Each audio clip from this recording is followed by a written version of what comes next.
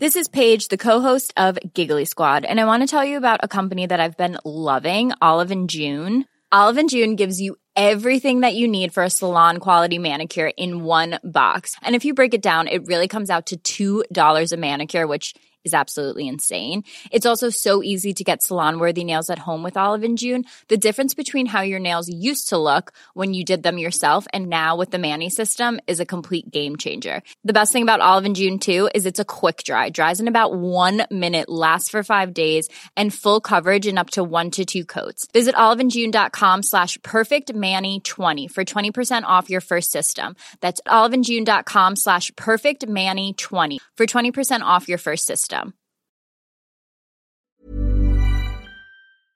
This podcast contains explicit language. So that happened. This week, an awful terrorist attack in Istanbul seemed to trigger less than the usual amount of Facebook sympathy.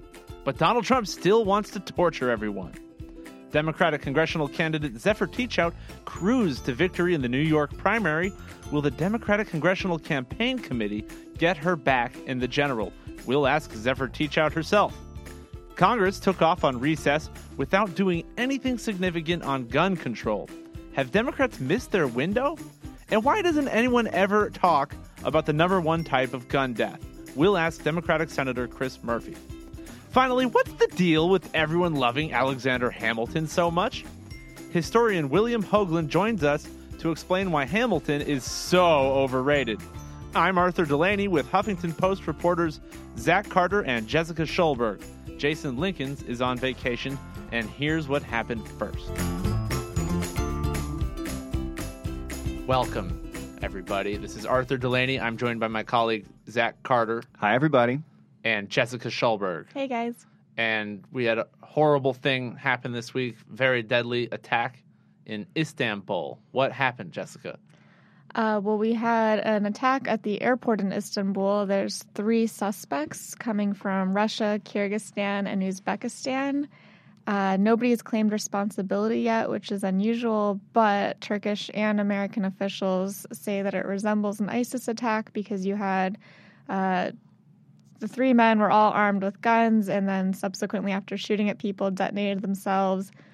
2 people inside of the airport, 1 person in the parking lot who detonated himself as people within the airport were running outside.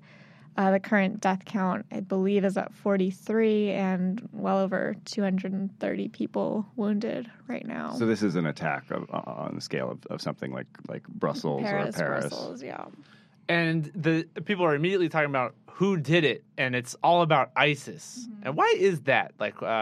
Nobody's claimed responsibility, but there's a bit of an obsession over whether it's ISIS, and it's just odd that it's such a strange, difficult thing to figure out. Right. I was actually surprised, by 2 things. One, that you didn't see ISIS immediately claim responsibility, because we saw that even in the case of Orlando, where there's not a clear kind of command structure from ISIS to the Orlando shooter, just the fact that he was willing to lend some sort of allegiance to ISIS, they were happy to say, yes, this is part of the caliphate. Look how strong we are. And they're usually very quick to claim responsibility for attacks. So if it was an ISIS-backed attacker, I'm not really sure why they haven't claimed responsibility. On a similar note, I'm surprised by how quickly the U.S. and Turkish officials have been willing to say it's ISIS. John Brennan said it very much looks like an ISIS attack. He's the head of the CIA. The Turkish prime minister also said it resembles an ISIS attack. And it definitely does look a lot like the attacks we've seen in Paris and Brussels, where you have 2 or 3 men coordinating in a highly populated area with lots of civilians, with a mixture of explosives and guns, kind of just firing indiscriminately at civilians. But is it unusual that the perps are from Russia and Kyrgyzstan, or is that not something people should be focused on? I don't find that super unusual. I mean, there has been sort of a extremist group of people in parts of Russia, and I think the whole thing we've seen over the past couple years in Turkey and Syria is just people flooding from all over the world, really, this influx of foreign fighters. And for a long time, Turkey really wasn't doing enough to sort of secure its borders and prevent foreign fighters from coming in. I think the latest we have is an unnamed Turkish official told CNN that these three individuals came into Turkey about a month ago from the ISIS stronghold in Syria called Raqqa. That hasn't yet been confirmed, but it wouldn't be surprising if somebody who wasn't necessarily Syrian or Iraqi came in. So one of the things that fascinates me about this particular attack is that you remember after Paris, like how the entire United States, most of the what we call the Western world, just had this big outpouring of grief on social media, on cable news. It's not like people are ignoring this attack, but you haven't had the same level of sympathy. And if people aren't putting Turkish flags on their Facebook profile, right? HuffPost put something on their Instagram. Yeah, and except for that. But if you've ever been to Istanbul, I mean. You name one city in the world that is a better city than Istanbul. That is just one of the greatest places in the world. Thousands of years of history from all sorts of different cultures. It's just a wonderful, wonderful place. And what's been happening in that city over the past 2 years is just an absolutely unspeakable tragedy. This used to be, a totally safe, wonderful, cosmopolitan place in Turkey, and now it's become the subject of a series of attacks. This is not the first. I guess I'm curious what you guys think about that lack of empathy, and then also what's going on in Turkish politics that has made Istanbul a target. It's not like it just became. It's not like the border with Syria just sort of opened up, last week or something. Right. Well, several things on the issue of empathy. I do unfortunately think that you've been to Istanbul, you've seen how beautiful it is, and a lot of people have. It's a major international hub that a lot of airlines stop over through, and a lot of people have been there, but I think it's still hard for most Western audiences to kind of relate on a personal level to Istanbul in the way that they would Paris or even Brussels, which isn't too exciting of a place to be. It's just Western Europe, feels more familiar, feels more similar to us. But yeah, more I mean, white. It's a huge hypocrisy. It's incredible. On the issue of Turkey's borders, I mean.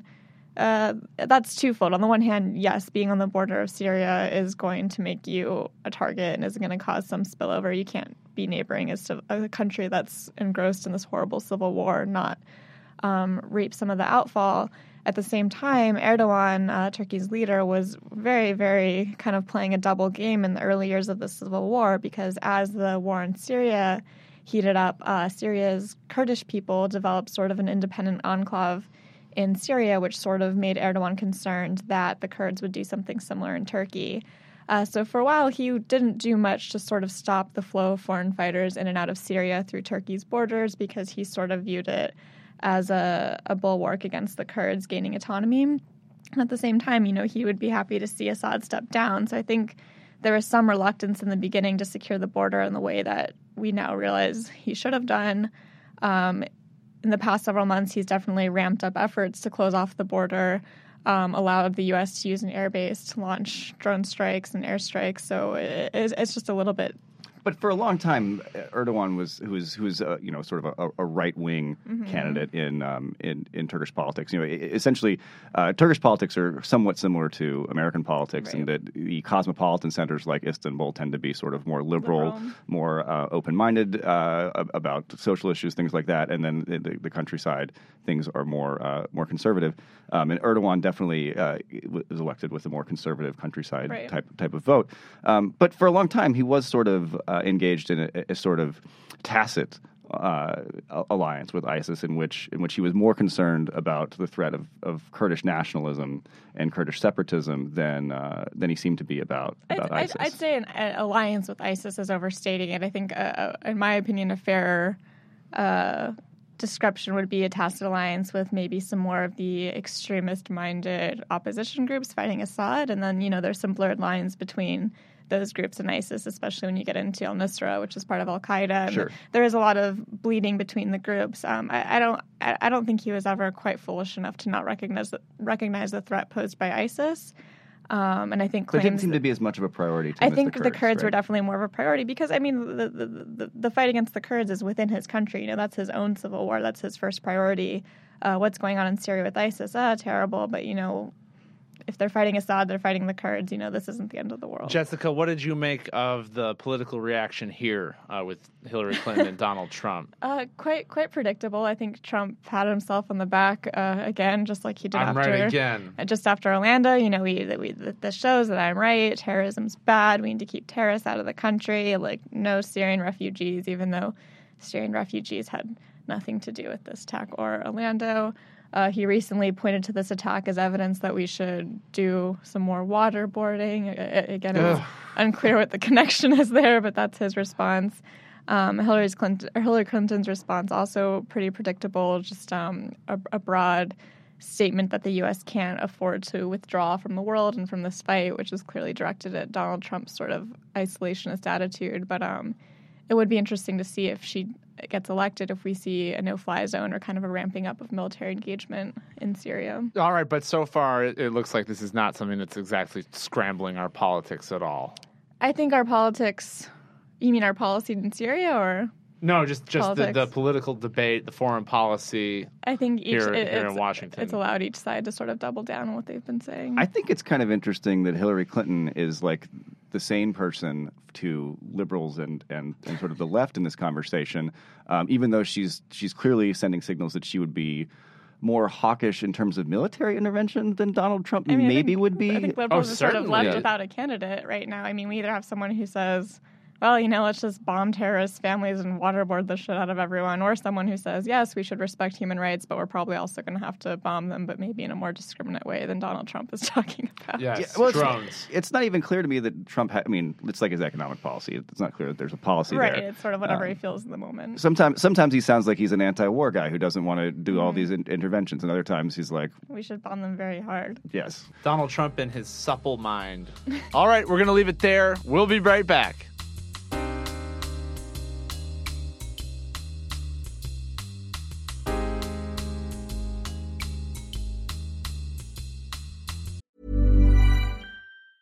Many of us have those stubborn pounds that seem impossible to lose, no matter how good we eat or how hard we work out. My solution is PlushCare.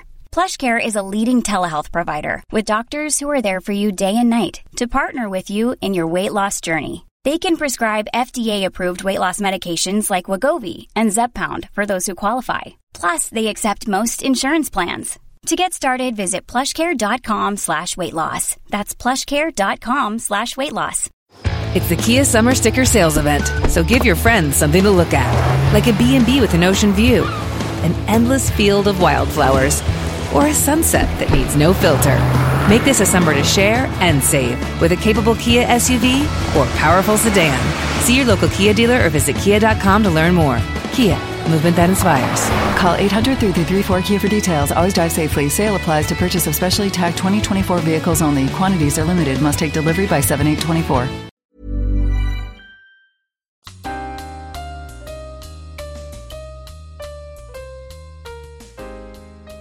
We're back. This is Arthur Delaney, and I'm joined by Senator Chris Murphy, a Democrat from Connecticut, who last month spent all night talking on the Senate floor in favor of new gun control legislation. Senator, thanks for joining me.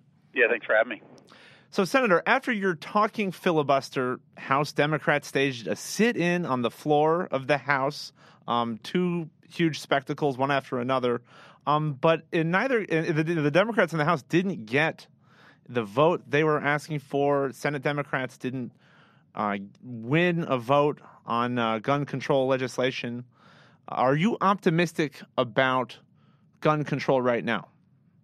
Well, I'm not optimistic about gun control right now. We clearly don't have the votes in either the House or the Senate to pass meaningful anti-gun violence legislation. But I do think that, when you get 5 or 10 years from now, I think you're going to look back on the last few weeks as a watershed moment in the history of the anti-gun violence movement. I think this was the week in which Democrats became completely confident of their ability to use this issue as a means to win votes amongst the swing electorate in elections.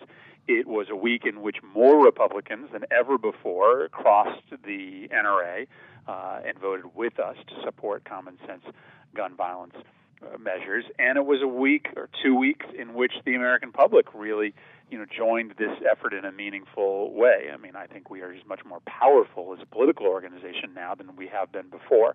So I think this is a week that will lead to victories down the road. But, listen, the NRA spent decades building up the political power that's allowed them to, effectively hold control of Congress. But we are 4 years into the modern anti-gun violence movement, and I think that we are on our way to ultimately winning these votes. I mean, I don't know how you can't if you have 80 to 90% of the American public on your side. We'll get there. So, Senator Murphy, your talking filibuster was spurred in part by the mass shooting in Orlando, which where there was a terrorist sympathizer, and a lot of what we talked about was the threat of terrorists getting guns. But is that really the problem? Because terrorism is a tiny fraction of gun violence.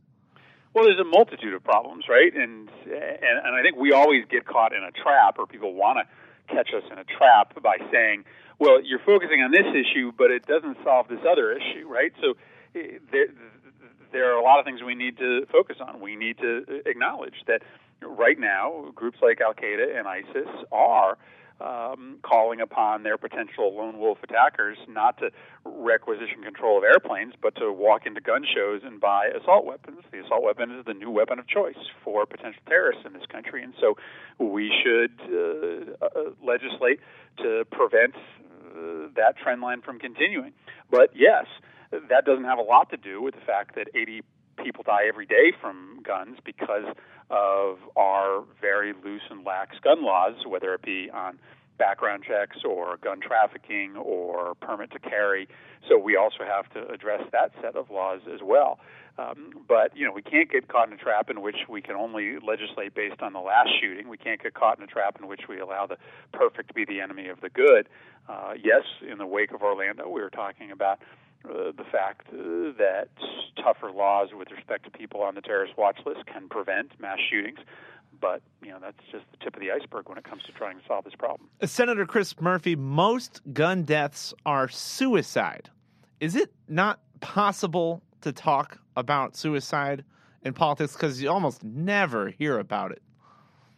Well, I talk about it all the time, in that I spend a lot of my time trying to promote a major rewrite of our mental health laws, and I also talk about the statistics which tell you that proximity to a firearm is one of the most important factors involved in suicide deaths. The fact of the matter is that most people don't make up their minds to take their life until very shortly before that moment, and when they have easy access to a firearm, they often make good on that suicidal thought. When they can't find a firearm readily, that moment often passes. So I certainly, talk about this, and I'm never shy to mention the fact that 2/3 of those 80 deaths a day are suicides. Not all of it is about access to guns. Some of it is our very broken mental health system. But there's a reason why our level of suicide is epidemically worse than most other nations, and that's in part because of the easy access that people have to guns when those thoughts run through their head. Senator Chris Murphy, 33,000 people died from gun injuries in 2013, and 2/3 of those were suicide. I'm sure you're familiar. But does that get left out? People just talk about gun violence and take the big number that obscures the fact that most of this is actually suicide. Does it get left out just because people are afraid of being shot by someone else, and there's no, people don't think about the chance that suicide will affect them? So I think you hit the nail on the head. I think the focus largely is on gun murders and mass shootings because those are things that you can't control. If someone has the ability to shoot you, you might be more concerned about it than you might be about the intersection of guns and suicides, because you would suspect you have more control over that. As we know, you lose control over your mind pretty quickly when you catapult into a deep depression or you have a psychotic break. And so, it's probably a real false sense of security that people have that they wouldn't be a victim of suicide, because there are lots of people who committed suicide who a year or 2 years beforehand would have never thought of themselves as the kind of person who would get into that kind of state of mind. So, it clearly is something we have to talk more about. But you are right that most people are talking about the mass shootings, about the gun violence that happens in our cities because they think that that's much more of a threat to them than being involved in a suicide. Now, so leaving mental health aside, even though, I think in all instances of suicide, it's a factor. If you talked about limiting to talk about guns and suicide, you would have to talk about straight up limiting access to guns rather than what could be considered side issues like terrorism and assault rifles. Is that something that's like politically not feasible? Like, look, we've got to just take people's guns away in some situations, or make it harder to get all types of guns, including handguns? Well, there is a Second Amendment right under the Heller decision to private firearm ownership, and that is the law of the land, and none of the policy measures that we're contemplating would change or reverse that. So you are not going to eliminate the threat of suicide by taking guns out of the hands of law-abiding citizens. But the fact of the matter is that there are lots of legal and illegal weapons that are in circulation today, and that sheer volume often makes the threat of suicide much more real. What about, more broadly on just gun control in general, what about things like license requirements or gun insurance? These sort of meatier, I guess you could say, ideas for restricting firearm access? Well, in Connecticut, we passed now 2 years ago a permit to carry law that requires people to get a permit from local law enforcement in order to carry a weapon, which allows local law enforcement to often go above and beyond the background check to these local law enforcement officials who have a much sort of greater beat on the kind of people who shouldn't own weapons have been able to keep them out of the hands of potential criminals in a way that has allowed Connecticut's gun violence rate to drop by 40% since we passed that law. So there are measures that you can pass relative to permitting that have already shown pretty significant results in places like my state. Okay, lastly, Senator Chris Murphy, what's happening next in the Senate? I know there was a sort of test vote on a compromise measure backed by Susan Collins. Do you think Majority Leader Mitch McConnell is going to bring that up, or will you be doing something else in the near future? Well, we've already moved on from that bill, so the Majority Leader's already taken that bill that the Collins Amendment was pending to off the floor. I think we are probably at a stuck moment here in the Senate. We got more votes on the Collins Amendment than we ever have before for anti-gun violence measures. More Republicans broke with the NRA than ever before. That's good news. But we've got to take this issue to the electorate now. And a lot of my focus is going to be on, between now and November, building a political operation, a political machinery throughout the country that deselects members of Congress who voted against 90% of their constituents. We're going to eventually have to show that there are some political consequences to voting with the NRA and against the vast majority of the people you represent. And so I think this is a moment in which I'd love to get more votes in the Senate, but it probably there's probably greater utility in focusing our efforts on the fall right now. Senator Chris Murphy, thank you so much for joining us. Thanks a lot, Arthur. And we'll be right back.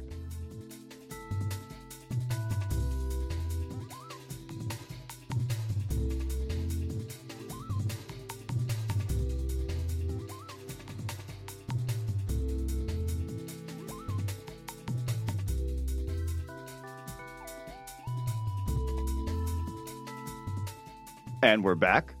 I'm Zach Carter, joined by, as usual, Arthur Delaney. And we have a very special guest today, a historian whose books include The Whiskey Rebellion, Declaration, and Founding Finance, William Hoagland. Bill, thanks for joining us. Great to be here.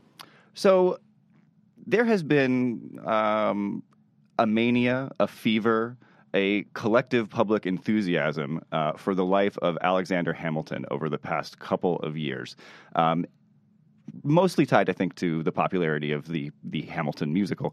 But you have done quite a bit of work on Hamilton's legacy and career, and it doesn't really square with the public perception that seems to be out there right now. What do you think are people are missing with the current sort of historical fervor? Well, yeah, it's funny because the musical, of course, is like it's what everyone really is talking about right now. But it's kind of the icing on the cake, kind of from where I'm sitting, in terms of the grand progress of the Hamilton industry, which is what I kind of think of it as. Hamiltonians everywhere across the political spectrum, Big Hamilton. Right. Yeah, everyone. I mean, so that the musical came along and just kind of like really blew it up. But it's funny because I've been writing about this for like 13 years maybe, or something like that, 12 years that I've been sort of looking at this. And, the musical sort of sits on top of an entire apparatus that really, it's the big biography by Ron Chernow, and then just the kind of adoration of the invocation, really, of Hamilton's name by people from, Hank Paulson to Hillary Clinton to David Brooks. It's just been going on for quite some time. And now we have this real craze that comes with this kind of stunning, theatrical event. Now, I guess what you asked is, like, what's everyone missing? It just seems to me that it's, invoking Hamilton from a finance point of view, it's very interesting, but like what doesn't get discussed are the kinds of things that Hamilton did as in action to bring about his plan of national finance, without which, we probably wouldn't have really created a nation. He is crucially important, of course, but some of that story is a lot darker than I think people who invoke his legacy really want to know. Yeah, it's very interesting to watch him sort of be held up as a progressive icon. People like Lin-Manuel Miranda, who is the author of the musical, the screenwriter and everything, or stage writer. I'm not sure what the word is there for theater. He's this very impassioned sort of liberal advocate for instance, debt relief to Puerto Rico. And yet, Hamilton's financial platform, if you go through, when I went through your book, The Whiskey Rebellion, just didn't seem to really square with that sort of debtor-focused rehabilitation kind of policy. I mean, what should people know about Hamilton that doesn't seem to be getting out there in the discourse right now? Well, yeah, first of all, it's not just in my book, The Whiskey Rebellion, although I did kind of assertively bring these things out in that book. But of course, if it were just me who thought, if I thought I was the only person who ever came up with this, I'd be more eccentric even than maybe I already am. So, there's a whole body of scholarship that just hasn't really been put front and center that I had to rely on when writing The Whiskey Rebellion. I relied on a lot of primary sources and read Hamilton himself very closely. And just generally speaking, no, you're just not going to get from Hamilton anything about debt relief. You're going to get from Hamilton the shoring up of the creditor class, and he had very cogent reasons for that. That's the funny thing. It's not like, oh, he was secretly, maniacally sort of pretending to be a Democrat and a Democratic person, with a small d, on the one hand, and then on the other hand, he was secretly, shoring up concentrations of wealth. He believed, for very cogent reasons, that shoring up concentrations of wealth was the key to nationhood. And in a certain sense, I think you could say he's right. It just should give us maybe raise some new questions about what we think nationhood is and what we think concentration of wealth does. But income equality or debt relief, these were the opposite of his agendas. So then it becomes funny when people, especially on the left, invoke his legacy. I think one reason they do, though, is that he was very much an activist government guy. So from a liberal point of view, you can say, well, look, this is the basis of, you could even say it's the basis of kind of a New Deal approach to using government power to set and enforce finance policy, monetary policy for certain social ends. Tell us about the Newburgh crisis. Give us the poop on Hamilton straight. So the Newburgh crisis, and this is a funny thing, like people who are really into Hamilton right now, and yet you say the Newburgh crisis, and it's not going to figure really for them. Although, from my point of view, and I'm not totally alone in this, this is the series of events that formed him as a public person and as an actor, an activist public person, without whom, maybe nationhood would not have occurred. In other words, it formed him in the place where I think his emotional life was most intensely lived. So it's funny that we don't know much about it. And I think one reason we don't know much about it is that it's not edifying in any way by most readers' standards, or even by the standards of the people who invoke him. Well, give us some very basics. What happened? What did he do? Was this a coup? Sorry, a coup? I'm ranting on about it without saying what it is, and no one knows what it is. This is a funny thing. This is a position I'm always in, so I apologize for that. Basically, it was an attempt to threaten during 1782 and 1783, with peace in the offing in the Revolutionary War. There was an element within Congress and in the military, the revolutionary officer class, who decided it would be a wise idea to threaten the Continental Congress with a threat of military coup. I'm emphasizing threaten because I don't think it's provable that Hamilton and his cohort actually wanted to carry out a military coup and take over the country that way, but they certainly did think they could get leverage for their finance plans by threatening that. And that's just not very democratic. No, it's totally anti-democratic. And Hamilton and his crowd were not alone at that time in being undemocratic or anti-democratic. We should note.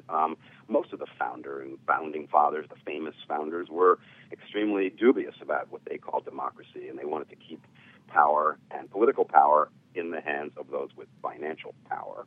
He wasn't alone in that, but this was an extreme effort in which the idea would be to bring the officer class into the public creditor class, give officers federal bonds, Congress's bonds, as a form of back pay, and thus add to the public creditor lobby, like the most powerful kind of lobby there is on earth, an armed military force. Like, what if they just refused to lay down their arms?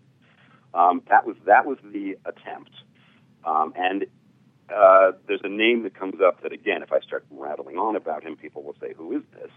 Funny, because Hamilton's main mentor, his most important mentor, and the person who really taught him a lot about finance, is a guy named Robert Morris, who was really at the head of this founding era crisis in which we might have actually opened up the possibility of military coup. This guy, Robert Morris, is not someone who comes up much in the public understanding of Hamilton, and yet for Hamilton, if you really care about where Hamilton was coming from, Robert Morris is a critically important character. He was the financier of the Revolution, and it was largely his idea to try to pull off this threat, at least, of military coup in 1782 and 1783. Hamilton comes onto the public stage, so the fact that we don't know that about him takes something away from his very development. So William Hoagland, Robert Morris, and Alexander Hamilton, as the Revolutionary War was winding down, threatened a coup, and the aim of this was to establish an authoritarian government that made rich people richer. Yes. Now, should I qualify that statement? Should I just say yes, or should I? Yes is fine. Well, I mean, look, there is this idea in your book, right? Correct. That is correct. That's bad. A little bluntly put, but there you go. We need bluntness around Hamilton because there hasn't been enough. And that's another argument of yours, that you need some bluntness here. Yeah, that's definitely true. I mean, you make these statements, people go, well, there's no balance to that statement. I'm like, well, no, there's no balance to the other statements that leave these things out. So is some of my effort, a little bit corrective and therefore, louder and more blunt and more simplistic than it needs to be? No, it's not, because all of the things I'm saying are critically important elements of Hamiltonian finance and of Hamilton's own life as he lived it as a public figure. And so it's just as distortive to leave them out. But somehow when you bring these things up and really bring them to life and show Hamilton in action, it's just very easy for people to go, well, that's just overstated. That's kind of Zen-like. Right. Well, and when you talk about things like the creditor class and the officer class, I mean, creditors are the people who have the money that they are lending to other people, so they are rich to begin with. Officers are distinguished from rank-and-file soldiers by virtue of being officers. You're talking about an alliance between the wealthiest people in society against the people who do not have access to that money, and that's the type of system that Hamilton was trying to go for. And I think you do a really good job illustrating that in your book, which everybody should read. It's called The Whiskey Rebellion by William Hoagland. And Bill, thanks so much for joining us. Thank you very much for having me. I really appreciate it. And we'll be right back.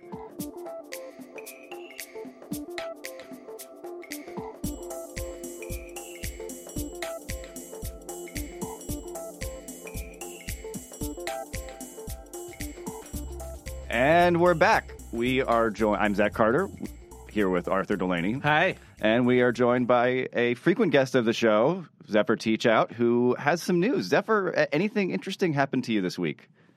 Oh, yes. I just won the Democratic primary. Oh! Primary for Congress in New York's 19th district, and we had a huge win. It was really, really exciting. Well, we have a winner on our show. We're the opposite of candidate confessional. No losers allowed. And you know, if you're one of the things that was really exciting to us was the voter turnout is low. It's always low. It's way too low. I wish it was a lot higher, but it was significantly higher than it was 4 years ago. And also it was significantly higher than the Republican turnout on the Republican side. So it's exciting to see that we have a more energized base. Now, you defeated your closest opponent was a Ivy League educated, gay, organic farmer. Sounds like sort of a cartoon character from Democratic hippie land. Do you feel guilty about just beating the tar out of this gay hippie farmer? You know, I want to say I had a great. I have a lot of respect for Will. Yeah, so Will, I think he spent about $400,000, and he ran a very serious campaign. It was a campaign about issues, and I'm completely committed to the small D democracy, lots of events. So we had not just 3 debates, but dozens of forums. I think we appeared together 15 or 16 times where people got to ask us questions. And I have to give Will a lot of credit because it never became negative. It really, and a lot of the time it wasn't even a sort of he said, she said, this and that disagreement. It's just a different emphasis, a different approach towards how to get things done. And overall, I thought it was really good for people to get a chance to come out and ask questions about, how do we do something about climate change? How do we do something about money in politics? We did have a difference of opinion. He does not support publicly financed elections. Zephyr Teachout, tell us about how you will now be pivoting from the Democratic primary to the general election against Republican John Faso. I'm running on the exact same thing I've been running on the last 5 months, and also that I ran on in 2014 in the gubernatorial race. We have a real serious problem of corruption. A lot of it is legal, even more legal after the Supreme Court opinion the other day, and gridlocked. It's not functioning. We got to make Congress work again. We got to change some of these basic systems, and I'm talking about clean water and protecting our water. I'm talking about stopping TPP and renegotiating NAFTA, talking about education policy. I think that sometimes people sort of think of these as Republican or Democratic issues, but I gotta say, clean water is not a partisan issue, or it certainly shouldn't be. So there's no pivot. I am who I am. Now, you are generally affiliated with the progressive wing of the party. I believe in our piece on your victory, we've referred to you as a progressive icon. People associate you with Elizabeth Warren. Bernie Sanders helped raise money for your campaign. In a district that was previously held by a Republican, how do you tailor a progressive message to that sort of community? Again, just to be clear, there's not a lot of tailoring going on. The issues are pretty much the same. And the Republican who's stepping down is a guy named Chris Gibson, who, obviously we disagree on some basic stuff, but I will say I have a lot of respect for him and I have a good relationship with. So what I hear from everybody is they want Congress to work, actually function. We can't even be talking about who's 2 inches to the left or 2 inches to the right on this or that issue if people aren't even talking to each other.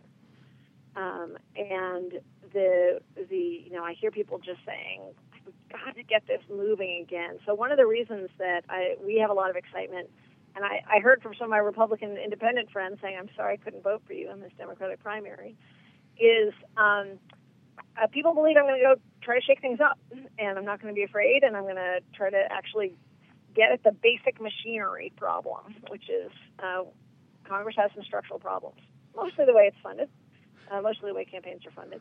But because of that structural problem, Congress has fundamentally turned into a closed room where people help each other out and aren't serving their constituents. Zephyr Teachout, a lot of people have said, Donald Trump being on the top of the Republican ticket will be very helpful to Democrats down ballot. But it sounds like are you gonna talk about Donald Trump in your campaign, or will you stick to these progressive priorities? What I hear about is that people are really looking for a representative who, I come from the Democratic Party. I'm proud of that, but who is going to come with an independent approach. And the fact that I ran against Andrew Cuomo a couple of years ago, that sort of a showing that I'm willing to be independent seems really important, not just to Democrats, but to Republicans and independents, because they're kind of sick of the way people usually talk about politics, and they're not necessarily that happy about what's happening nationally. Well, what's going on with you and the Democratic Party itself? Because you've had a runaway polling lead in this race. You I believe raised more money in the first quarter of this year than any other candidate in New York from either party, mostly from small donors. That's a sort of thing that you expect the official Democratic Party apparatus to get very excited about, and yet the DCCC, their recruitment arm for the House, did not endorse you. What's going on there? I have been so focused on a few different things. One is just being everywhere in the district, talking to everyone, and we put about 18,000 miles on my car. So it's been through 2 oil changes since the beginning of the campaign, and. But this is an expensive district. I mean, you're probably going to need some help from the party at some point on fundraising. Do you expect that to materialize? I would appreciate it, and I also feel like it's been important for me to start with my own grassroots base. So we have over 40,000 donors. In fact, today is our last filing deadline, but last day of the filing deadline. And my real dream is to build such a massive, low-dollar fundraising base. My real dream is to have public financing elections. But in this world that we're in, to build such a massive, low-dollar fundraising base that I can be truly free at all times to be listening and representative and working towards, the real problems that are facing people, not spending time raising money or even sort of thinking about relationships in money terms. I don't think that's the way that people want us to be thinking about relationships. All right. Well, Zephyr Teachout, thanks so much for joining us, and congratulations on your primary victory. Thank you. It sure feels good to win a primary. I'll bet it does. It's second time's the charm, I guess, right? Yes. Thank you guys for having me on. And we'll be right back.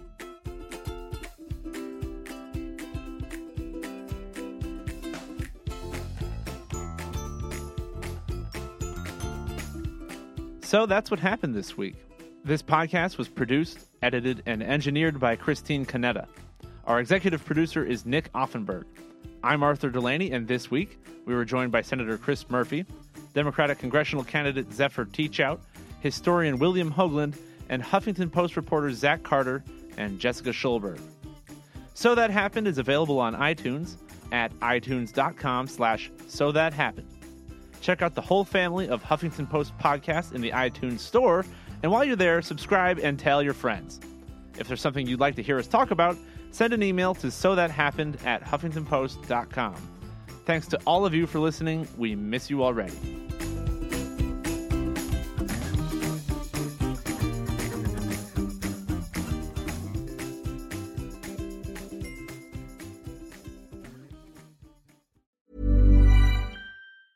Even when we're on a budget, we still deserve nice things. Quince is a place to scoop up stunning high-end goods for 50 to 80% less than similar brands. They have buttery soft cashmere sweaters starting at $50, luxurious Italian leather bags, and so much more. Plus, Quince only works with factories that use safe, ethical, and responsible manufacturing. Get the high-end goods you'll love without the high price tag with Quince. Go to quince.com/style for free shipping and 365-day returns.